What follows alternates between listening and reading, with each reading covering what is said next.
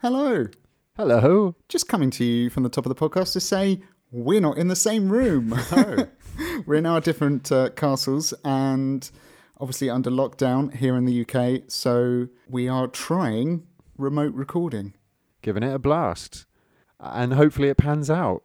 So hopefully if you're hearing this, it's all worked out. We've ironed out the technical kinks. Fingers crossed. And we can continue recording and releasing the podcast during the lockdown.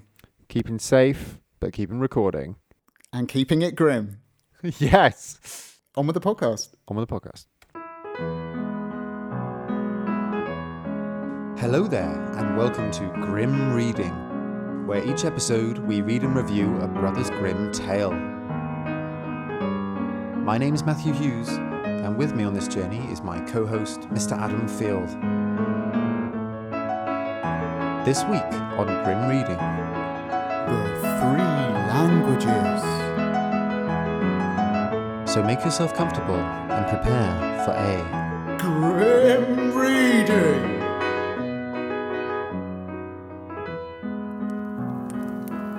An aged count once lived in Switzerland who had an only son, but he was stupid and could learn nothing. Then said the father, "Listen, my son, I can get nothing into your head. Let me try as I will. You must go from here. I will give you into the care of a celebrated master, who shall see what he can do with you." The youth was sent into a strange town, and remained a whole year with the master. At the end of this time, he came home again, and his father asked, "Now, my son, what have you learnt?" "Father, I've learnt what the dogs say when they bark." "Lord have mercy on us," cried the father. "Is that all you have learnt? I will send you into another town, to another master." The youth was taken there, and stayed a year with this master likewise. When he came back, the father again asked, "My son, what have you learnt?" He answered, "Father, I've learnt what the birds say." Then the father fell into a rage, and said, "Oh, you lost man, you have spent precious time and learnt nothing. Are you not ashamed to appear before my eyes? I will send you to a third master. But if you learn nothing this time also, I will no longer be your father." That's not how it works. Yeah, it's quite a threat though, isn't it? I mean, yeah, I'm confused already. As a boy, he's learned what the dogs say and what the birds say. Well, like in English or... Okay, I guess the story is going to answer these questions. Or maybe not. The youth remained a whole year with the third master also, and when he came home again, and his father inquired, "My son, what have you learned?" he answered, "Dear father, I've learned this year what the frogs croak." Then the father fell into the most furious anger, sprang up, called his people over, and said, "This man is no longer my son. I cast him out, and command you to take him into the forest and kill him." Oh, I mean, it's a bit extreme. That's pretty extreme. They took him there, but when they should have killed him, they could not do it for pity, and let him go, and they cut the eyes and the tongue out of a deer, that they might carry them to the old man as a token. So the dads basically said, "Go and kill my son." He spent 3 years learning 3 different animal languages, and his father tried to kill him, and now... He's escaped, but they've... Right, because I've seen this trick before. Yeah, it's the oldest trick in the book. It is. The old deer eyes and tongue trick. Yeah. The youth wandered on, and after some time came to a fortress, where he begged for a night's lodging. "Yes," said the lord of the castle, "if you will pass the night down there in the old tower, go there. But I warn you, it is at the peril of your life, for it is full of wild dogs, which bark and howl without stopping, and at certain hours a man has to be given to them, whom they at once devour." At certain hours? The 5:30 bloke and sort of... The 5:30 feeding show. This is strange. But I have a feeling it's going to get on well. The whole district was in sorrow and dismay because of these dogs, and yet no one could do anything to stop it. What can you do? What awful, can isn't it? you do? The youth, however, was without fear, and said, "Just let me go down to the barking dogs, and give me something that I can throw to them. They will do nothing to harm me." Confident. He's very confident, little chap. They gave him some food for the wild animals, and led him down to the tower. When he went inside, the dogs did not bark at him, but wagged their tails quite amicably around him, ate what he set before them, and did not hurt one hair on his head. Oh, lovely. They're wagging their tails. They're loving it. I know. Next morning, to the astonishment of everyone, he came out again safe and unharmed, and said to the lord of the castle, "The dogs have revealed to me in their own language why they dwell there, and bring evil on the land. They are bewitched, and are obliged to watch over a great treasure which is below in the tower, and they can have no rest until it is taken away. And I have likewise learnt, from their discourse, how that is to be done." Then all who heard this rejoiced, and the lord of the castle said he would adopt him as a son if he accomplished it successfully. So he went down again, and as he knew what he had to do, he did it thoroughly, and brought a chest full of gold out with him. The howling of the wild dogs was heard no more. They had disappeared, and the country was freed from the trouble. Sorted. I'm a little bit disappointed that basically it just says he went away and then he came back and it was done. I want us to know how he did it. Yeah. Well, all we know is that he did it thoroughly.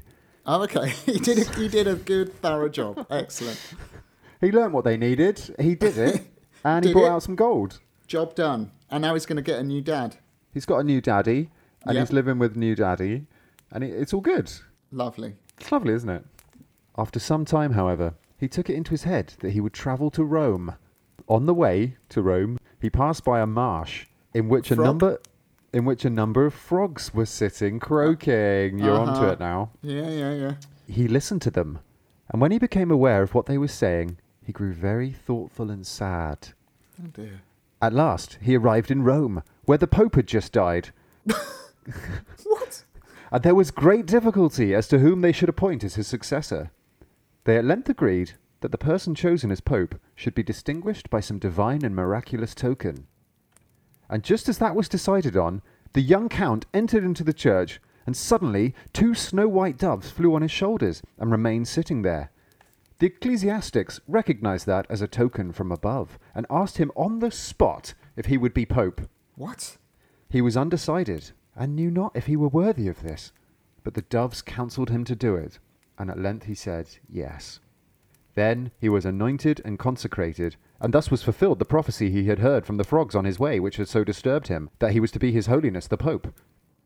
Then he had to sing a mass, and did not know one word of it, but the 2 doves sat continually on his shoulders, and said it all in his ear. The end.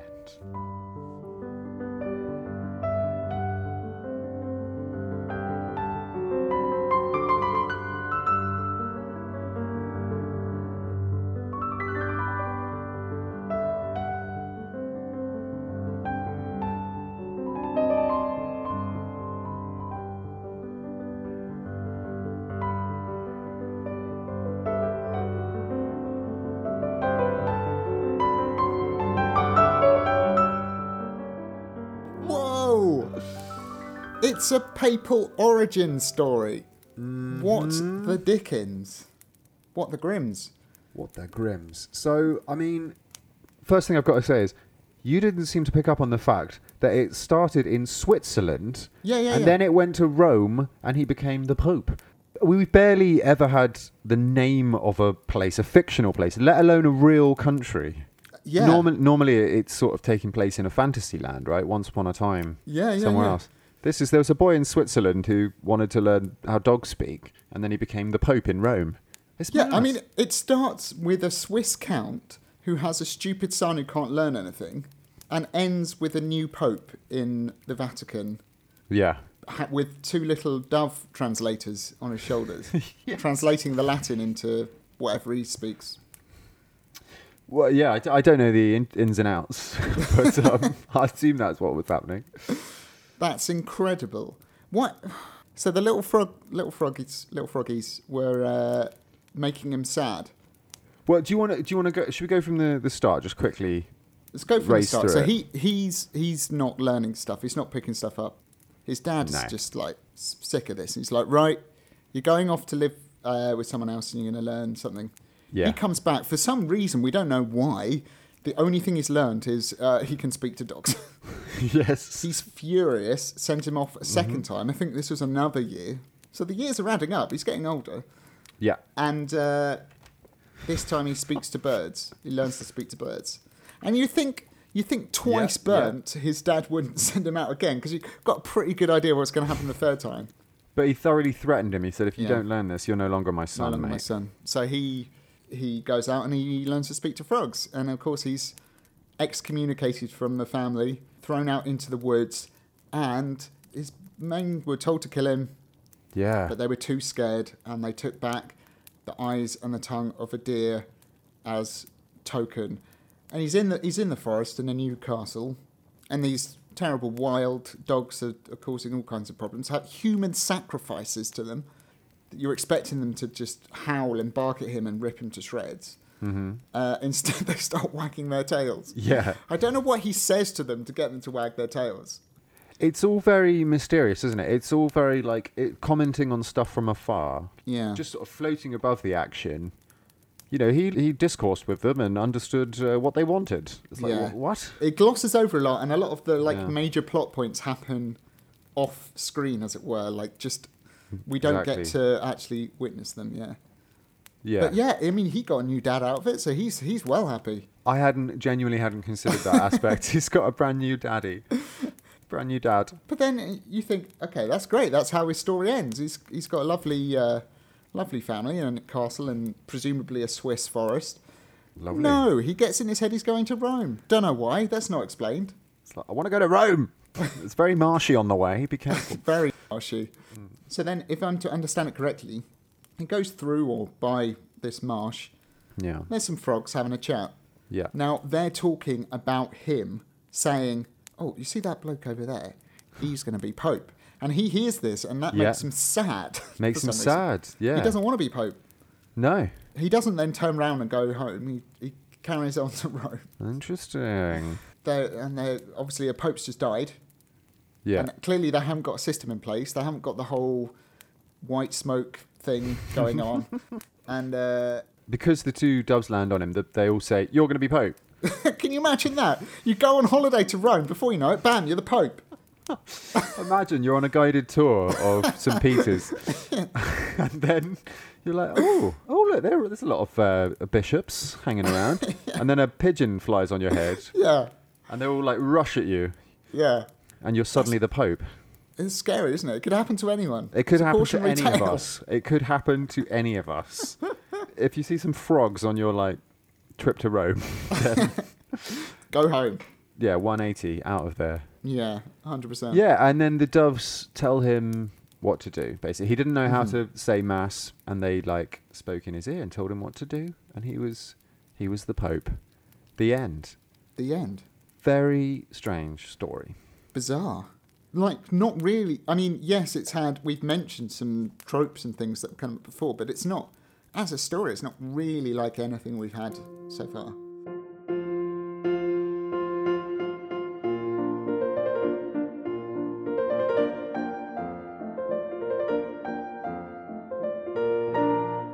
So it was collected by the Brothers Grimm from a lawyer called Hans Truffer from Visp in southwest Switzerland, I believe in 1819. So the story is Swiss.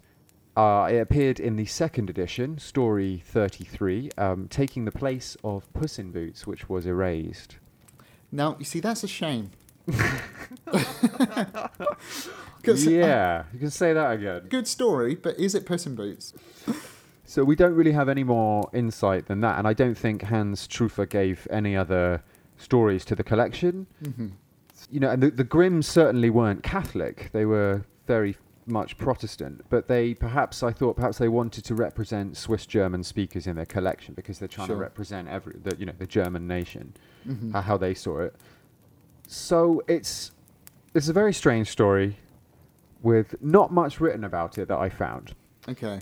However, I've compiled together everything I could come up with, Adam, and I'm going to present 3 angles, 3 theories as to what might be going on in this story. Okay, interesting. Love a good Matt theory. Firstly, a historical interpretation. Okay. Secondly, a romantic interpretation. And then a psychological interpretation. Oh, okay.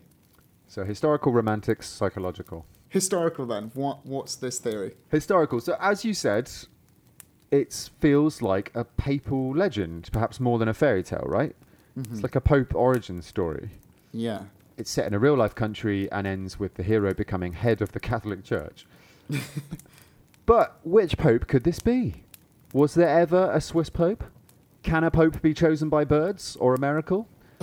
In the Brothers Grimm notes, they say that it's likely related to Pope Sylvester II, who was Pope from 999 AD to 103 AD. And that's all they say on the matter. Wow. I quickly realised, Adam, that this is not my area at all. So I contacted some experts to see if they could help.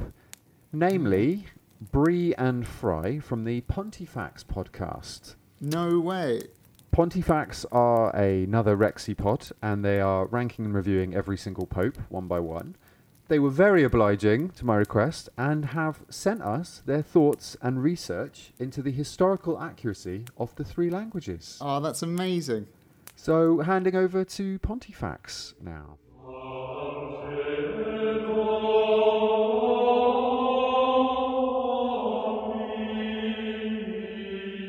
Hello, Matt and Adam, and Grimm Reading listeners. I'm Fry.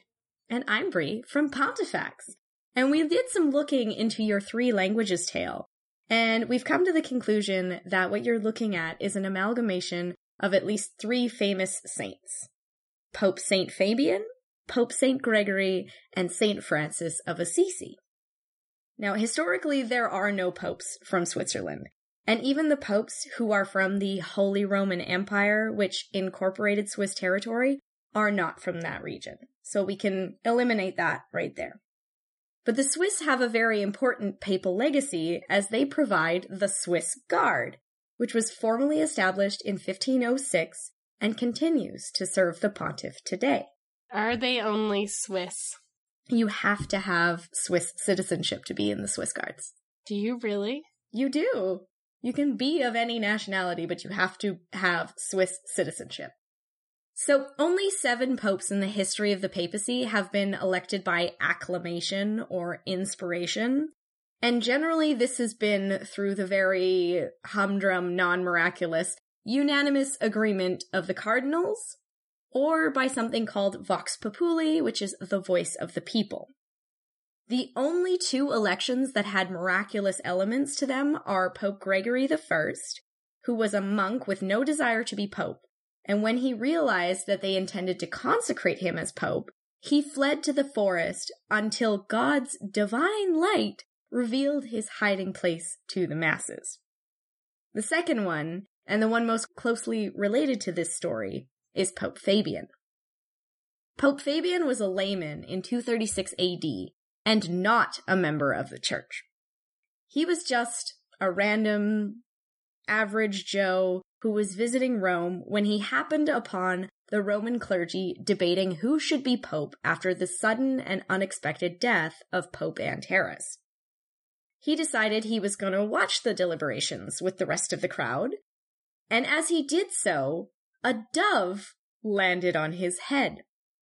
This absolutely stunned the crowd, who took the dove to be a sign of divine inspiration, and on the spot, Fabian was unanimously elected as the next pope. But there's more. The end of the legend, where the doves are giving the newly elected pope the words for the Mass, is very similar to an event recorded in Peter the Deacon's Vita of Pope Gregory the Great in chapter 28. There is no direct quote here because the English edition is quite hard to find, but the story goes that Gregory was dictating a homily on Ezekiel to a scribe, but for some reason, perhaps due to Gregory's ill health, Pope Gregory was behind a curtain. And as he would dictate his homily, he would go silent for long periods of time before speaking again.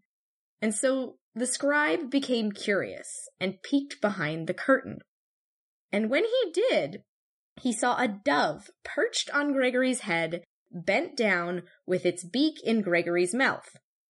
When the dove moved his beak from Gregory's mouth, the Pope would speak, and then the dove would put his beak back in Gregory's mouth and Gregory would stop again. The dove was providing Gregory with the divine inspiration to produce the homily. He's regurgitating theology. Baby bird in it. Baby bird in it. But there's still more, because the speaking with animals motif is most famously associated with St. Francis of Assisi, who lived in the 1200s and has had a very strong following all the way from the medieval world up to today. He would often speak with animals, and is also depicted with birds when he's shown in religious iconography.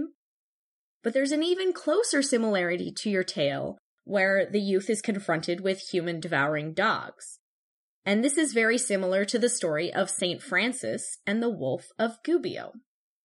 When St. Francis came to the city of Gubbio, he discovered that a wolf had been terrorizing the city, killing livestock and then escalating to killing men. This had the entire city in a state of perpetual panic. So St. Francis decided to go out of the protection of the city to confront the wolf. And when he did, the wolf rushed at him.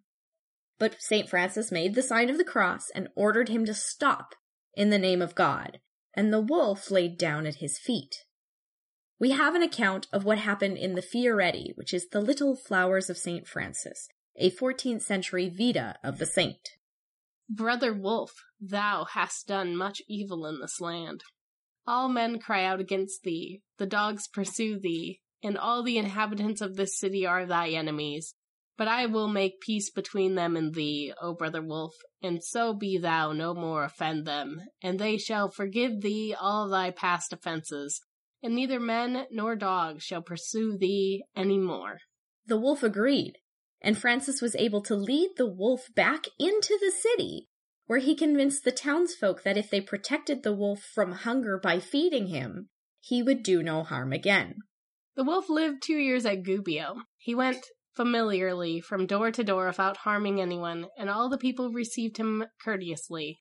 At last, after 2 years, he died of old age, and the people of Gubbio mourned his loss greatly, for when they saw him going about so gently amongst them all, he reminded them of the virtue and sanctity of St. Francis. Now, just as a bonus, as to why the Brothers Grimm thought that this tale might be a reference to Pope Sylvester II is a little beyond me, because yes, Pope Sylvester II definitely has a lot of famous legends surrounding him, and they are quite magical, but they're usually very dark. He's generally infamous for stories about spell books and sorcery, for having a brazen head that predicted the future, and a whole lot about demons. Like, pacts with demons. Demons that are coming for his soul. Demons absolutely everywhere. He's also the pope whose bones allegedly rattle just before the death of a current pope, so he's certainly more dark than this story would imply. He just does a little dance? He does a little dance when the current pope is gonna die, so please stay still, Pope Sylvester II. We hope this has been helpful. We love your show, and we can't wait to hear how you write this story.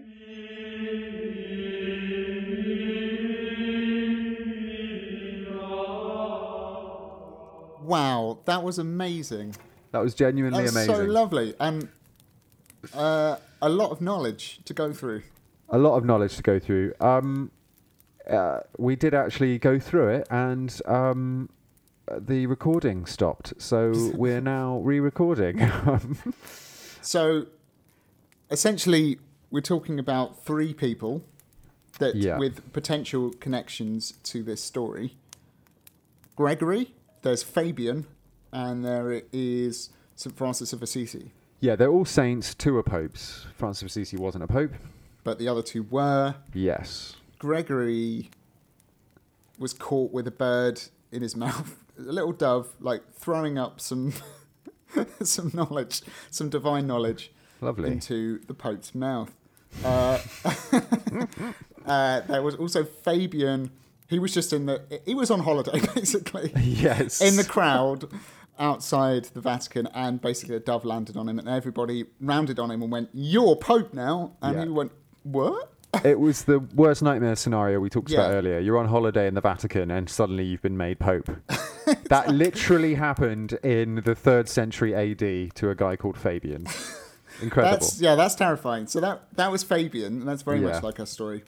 And then there was St. Francis of Assisi, who lived in Gubbio, there was a terrorist wolf who'd been murdering people. Yes. And then basically Francis goes out there to speak to him. He basically negotiates peace between the wolf and the town. Absolutely. So we've got 3 genuine papal legends that perfectly match pretty much the story here. And then they also mentioned that the Brothers Grimm had suggested that the story might be related to Sylvester II. Yeah.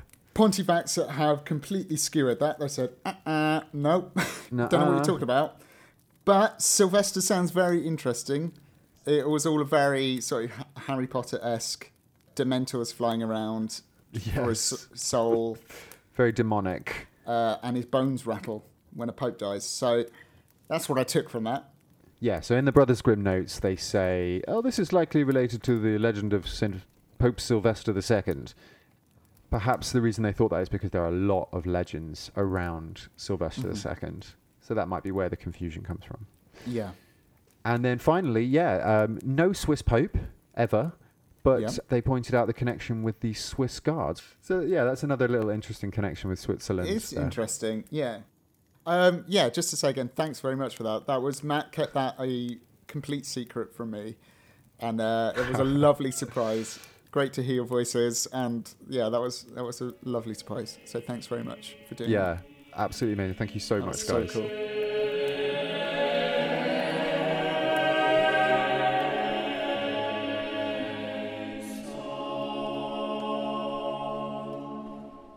That's historical. Now we've got romanticism and nature specifically. So I was thinking about the help from the animals in this story. Sure. The boy learning the language of animals becomes Pope. Yeah. Help from animals is a common aspect of the stories we've come across so far. You've got the birds in Hansel and Gretel who guide the children.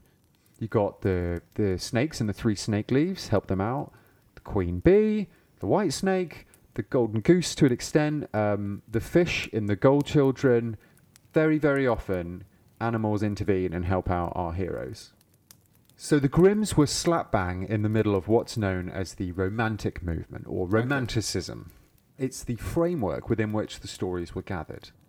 The Cambridge Dictionary defines Romanticism thusly: a style of art, music, and literature popular in Europe in the late 18th and early 19th centuries that deals with the beauty of nature and human emotions. So in terms of artists, think, poets and writers like Byron, Keats, Wordsworth, Schiller, Goethe. And in music, think Chopin, Liszt, Schumann, Brahms, Beethoven in places. The music we use on the podcast, by and large. Simply put, Romanticism was an artistic and intellectual movement that exalted nature with a focus on the individual's subjective experience and feelings, in contrast to the objective rationality and reason of the Enlightenment. So Romanticism came after the Enlightenment. So the Enlightenment basically led directly into the Romantic era, did it? Yes, and it's a reaction against those values of the against a Enlightenment. very sort of, I guess, not necessarily secular, but of like logic, reason, science, that kind of thing. Yes, absolutely. Yeah.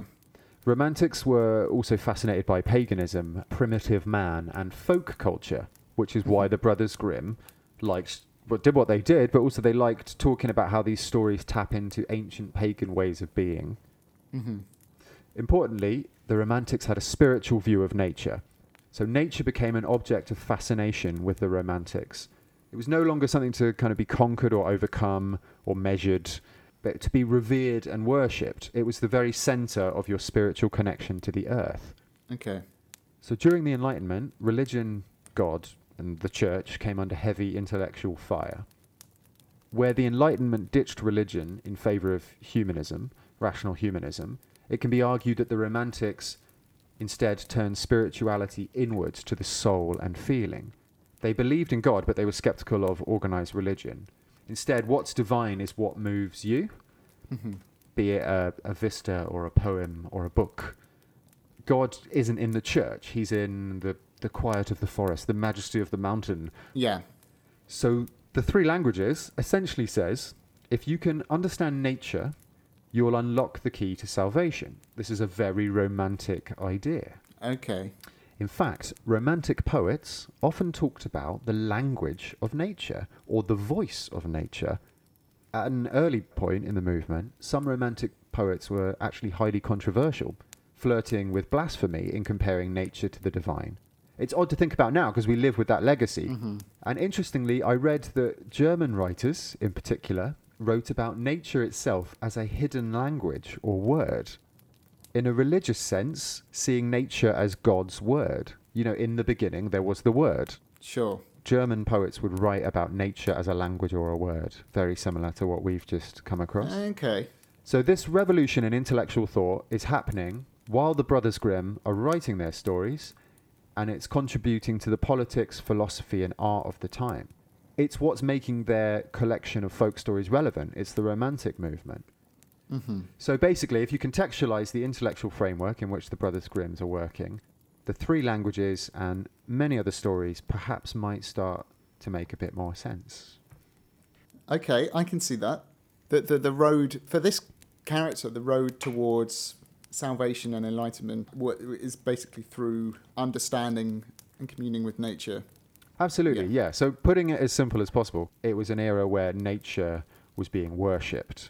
You know, we talked before about the Brothers Grimm idea of natura poesie, the natural poetry of the people. Very romantic idea.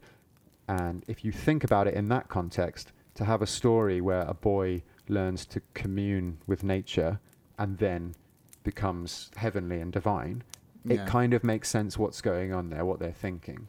Yeah. Yeah? No, I like it. It's interesting that the idea these days, I think, of seeing God's work in nature is something we're very used to, isn't it? You know, celebrating nature as part of like the religious experience. No, I think that's a very, very good, solid theory. Well, the only counter to it, as in, that is definitely kind of what's going on in the period intellectually, but there are lots of other stories of talking with animals that predate Romanticism. Sure. For example, I found one in the Canterbury Tales, which is from the 1300s. And, of course, we've literally just heard papal legends that far predate Romanticism with these guys communing with animals. So there is more to it. There is more to it than that. There's more sort of threads through history. But that's just, that's quite a strong one, the Romantic thread.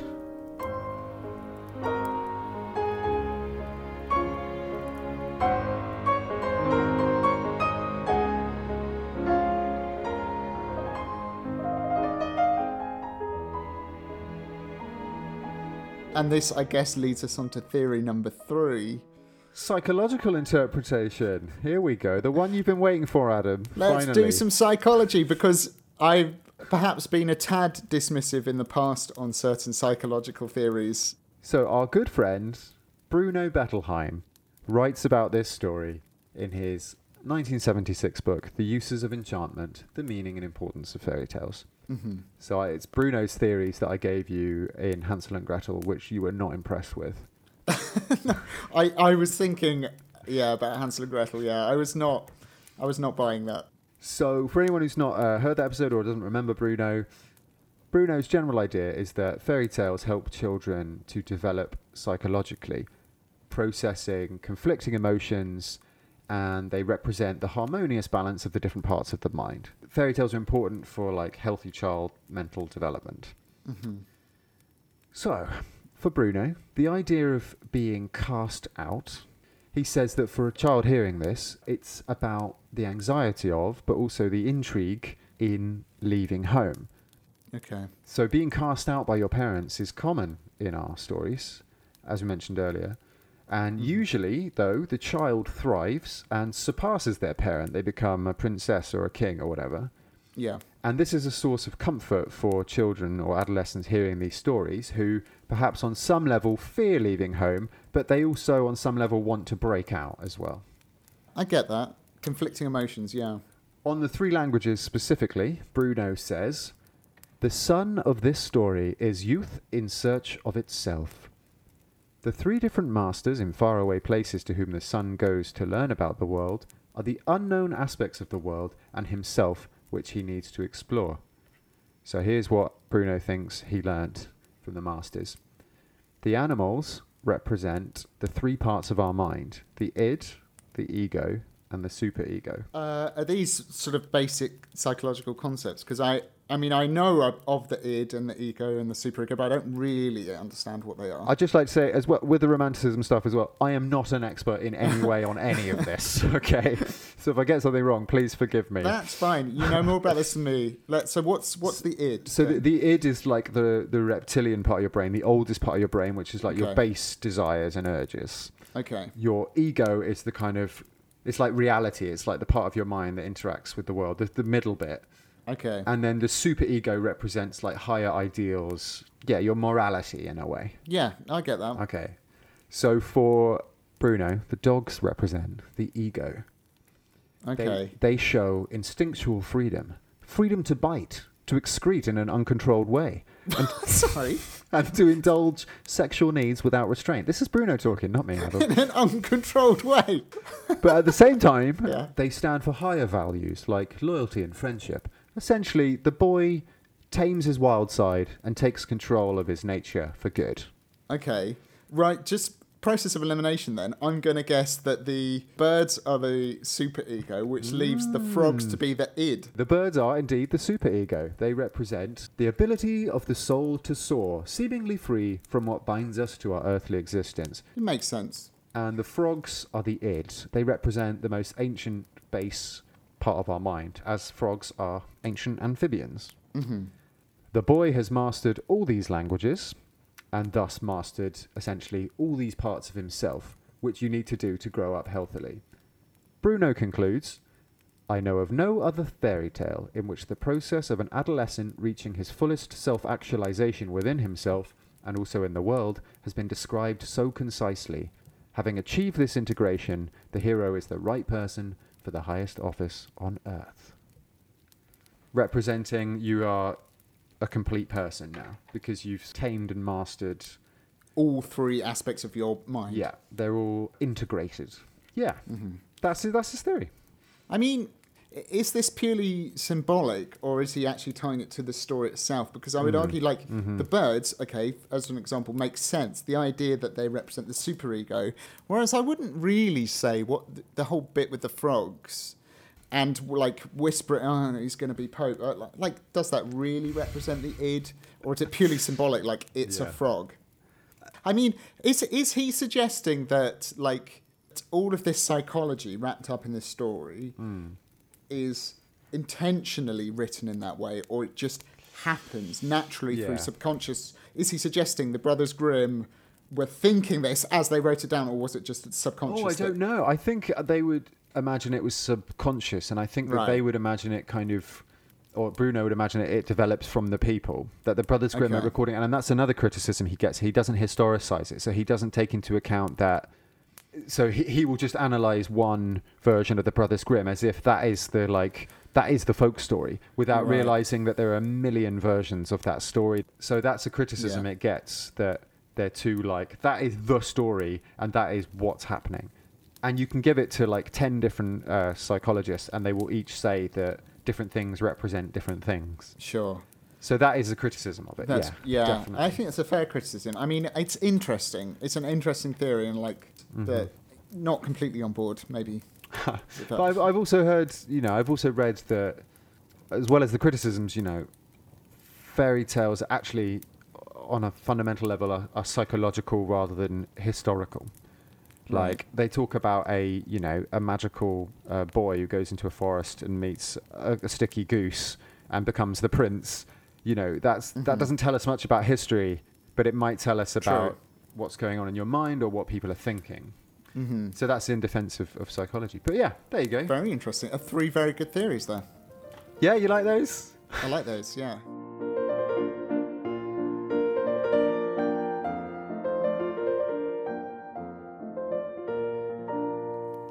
Is it time for the scores? I think so. So I'm very aware that you've just been utterly bombarded with lots of information. So much. Some of it quite sophisticated and intense. Yeah. So yeah, what do you reckon? It's a lot to take in. I mean, is it time to do scores? I mean, I can barely remember the story. And I guess I have to score it in the context of all the extra behind-the-scenes stuff I've just learnt from yourself and from Pontifex. And Bruno. All good theories, all with their own merit. I think the historical has got the most sort of direct... There's a direct correlation there, I think, between some of these actual legends which supposedly happened and our story. But in a sense, I kind of have to score it as a story. Is it a good story? Absolutely. I think, we heard the story and it was just a very weird story. Really weird. And I think the theories aren't kind of trying to rescue the story as a story. They're kind of more to just be like, what on earth is going on? It's just to bring you back to ground level, not to go any higher. So it's just to kind of be like, oh, that might be what's going on. But then how is the story on its own? Is a different thing. Yeah, it is a different thing. Not groundbreaking, strange story.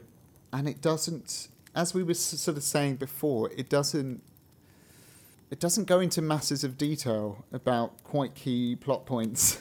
And it's just sort of glides over things, as you said. Absolutely. No tension, no drama. No, there wasn't really. Yeah. So I think it's going to suffer a bit for that. And, but sorry, we've got to say, this was a patron-chosen story. So this was like... That's right. This was battling it out against another story. It was victorious, quite substantially victorious. And we were so excited about it. And it doesn't quite hold up to that expectation, does it? No. I think, for me, it's probably an even 5. An even 5, okay. Yeah. What about you? So I just so happened to be reading about Romanticism at the time. Okay. And this kind of, when I read this, it perfectly dovetailed with what I was researching. Oh, topical, yeah. And gave me an anchor in which to actually look more into this movement, to focus looking into Romanticism, and really open my eyes into what the Brothers Grimm were thinking. And I do think Romanticism is kind of key to understanding what the Brothers Grimm are doing. So I'm really grateful to the story for that. It gave me an in. And of course, it also allowed us to have this collaboration with Pontifex. That was, highlight for sure. And it's set in Switzerland and has a pope in it.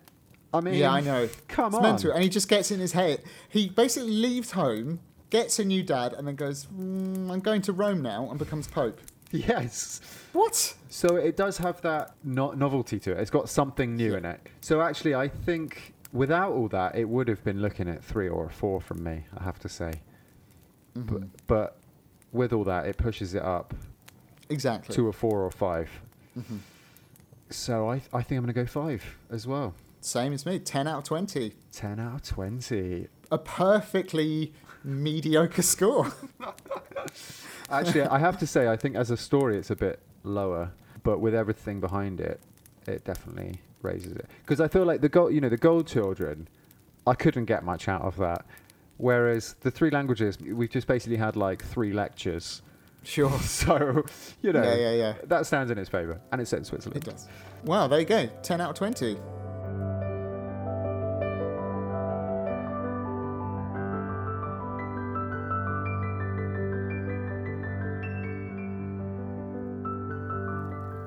So, we've reached the end of our cycle of stories, and it's time to pick the next batch. So this time, just to finish the cycle, instead of picking 4 stories, I'm picking just 1, and the last story, the series finale, will be the winner of the Patreon poll. So 2 more stories, and then it's the end of this series. So you've only got 1 story you're going to pick now, and I'm very excited. There's a lot riding on this. It's your one choice. So what have you picked? I've picked the next story on Grim Reading, I think should be... The penultimate episode is... number 65, 1,000 Furs. 1,000 Furs! Yes! Come on! That's a title and a half. Come on! I don't want to jump the gun. Okay. But I'm pretty sure you're onto a winner there, Adam. Yes! You are onto a winner, son. I mean, the title, I don't know what it means, but it's exciting. I know a little bit about it already. Okay. No spoilers, please. We won't have to wait too long for that. It'll be the next episode. This leads us on to the series finale. Okay, so we put it to you guys a while ago now, We got a poll on the Patreon for Battle of the Princesses. We had, in one corner, Cinderella. In the other corner, Sleeping Beauty, a.k.a. Briar Rose. What a titanic struggle. It's a titanic struggle. It was a titanic struggle. It's now over, and we have a victor. I think it was a bit of a one-horse race, to be fair. I mean, yes. In many ways, yes. It's time to reveal the results. Don't keep me hanging. The winner, with 67% of the votes, is Sleeping Beauty, a.k.a. Briar Rose. That was my choice. That was, once again, that was Adam's flipping choice. What can I say? We put it in the hands of the patrons. They have spoken quite decisively, I have to say. Very decisively, I feel bad because I'd be happy either way, but... Yeah, very gracious. Briar Rose. Very gracious. I mean, yeah, actually, as the poll was going along, I actually became quite curious, and I found myself wanting to vote for Sleeping Beauty, so... So you can't be too disappointed. I can't, no, and as I've said before, I think you are a master story title chooser. You've had a lot of experience in that field. Yeah. But it is, come on, guys, give me a break. I want to pick a story at some point. You had one success. I can't remember what that was now. No, it must have been rubbish. What was it? It was The Thief and His Master. That was it. Yeah, maybe I'm being punished for that. We actually had a few comments on the poll. Just checking now. We had one from Joan Stacknick, who said, difficult choice, since I'm assuming I know both stories, or maybe not. But the alternate title for Sleeping Beauty, i.e. Briar Rose, helped me decide. Looking forward to hearing the winner. So that was a vote there for Sleeping Beauty. And also, Lev says, I'm really hoping for Cinderella here. It's been a while since the last Certified Grim episode, and this one really left an impression on me when I read it as a kid. So I'm getting this sense that Cinderella could be pretty grim. I think it is, yeah. I think it is. But, Sleeping Beauty might be as well. I'm thinking it might be. I'm hoping so. I'm excited. Come on. Excited. Bring on the gore. What a way to end Series 2. It's been a great series. Yeah, it has. So that leads us on nicely to the next poll. Things are slightly more complicated this time, but essentially the next poll is to choose the second episode of Series 3, which will be starting up after our summer break. So Matt and I have chosen our stories. So the two choices you'll be voting for are King Thrushbeard or The Valiant Little Tailor. So that's The Valiant Little Tailor or King Thrushbeard. You've no idea which one of us has picked which one. You just have to choose it based on the title alone, or maybe you know the story already and you want to hear us do it on the podcast. So that's King Thrushbeard or The Valiant Little Tailor. Those are two really good titles. That is strong field.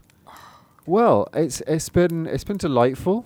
It's been a blast. It's been a heavy episode. A lot of weighty themes flying around. A lot of psychology, philosophy, historical, papal stories. Stuff. Thanks again to Pontifex.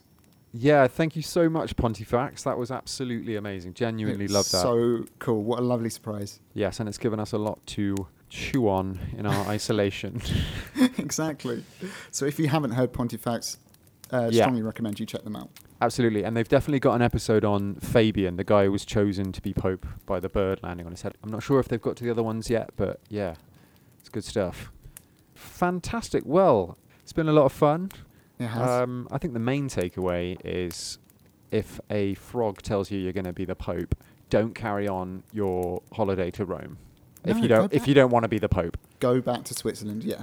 Simple lesson. Could have been a lot shorter episode. We just stuck to that. We just said that, yeah. Fantastic. Well, I'll see you next time. Not actually in Thousand Furs because... No, it is going to be a special episode. We will be interviewing a very special guest. It's quite exciting. Can't wait. See you then. Bye. Bye. If you'd like to support the podcast, please head over to patreon.com/grimreading to find out how, and also see the range of benefits available as a thank you from us.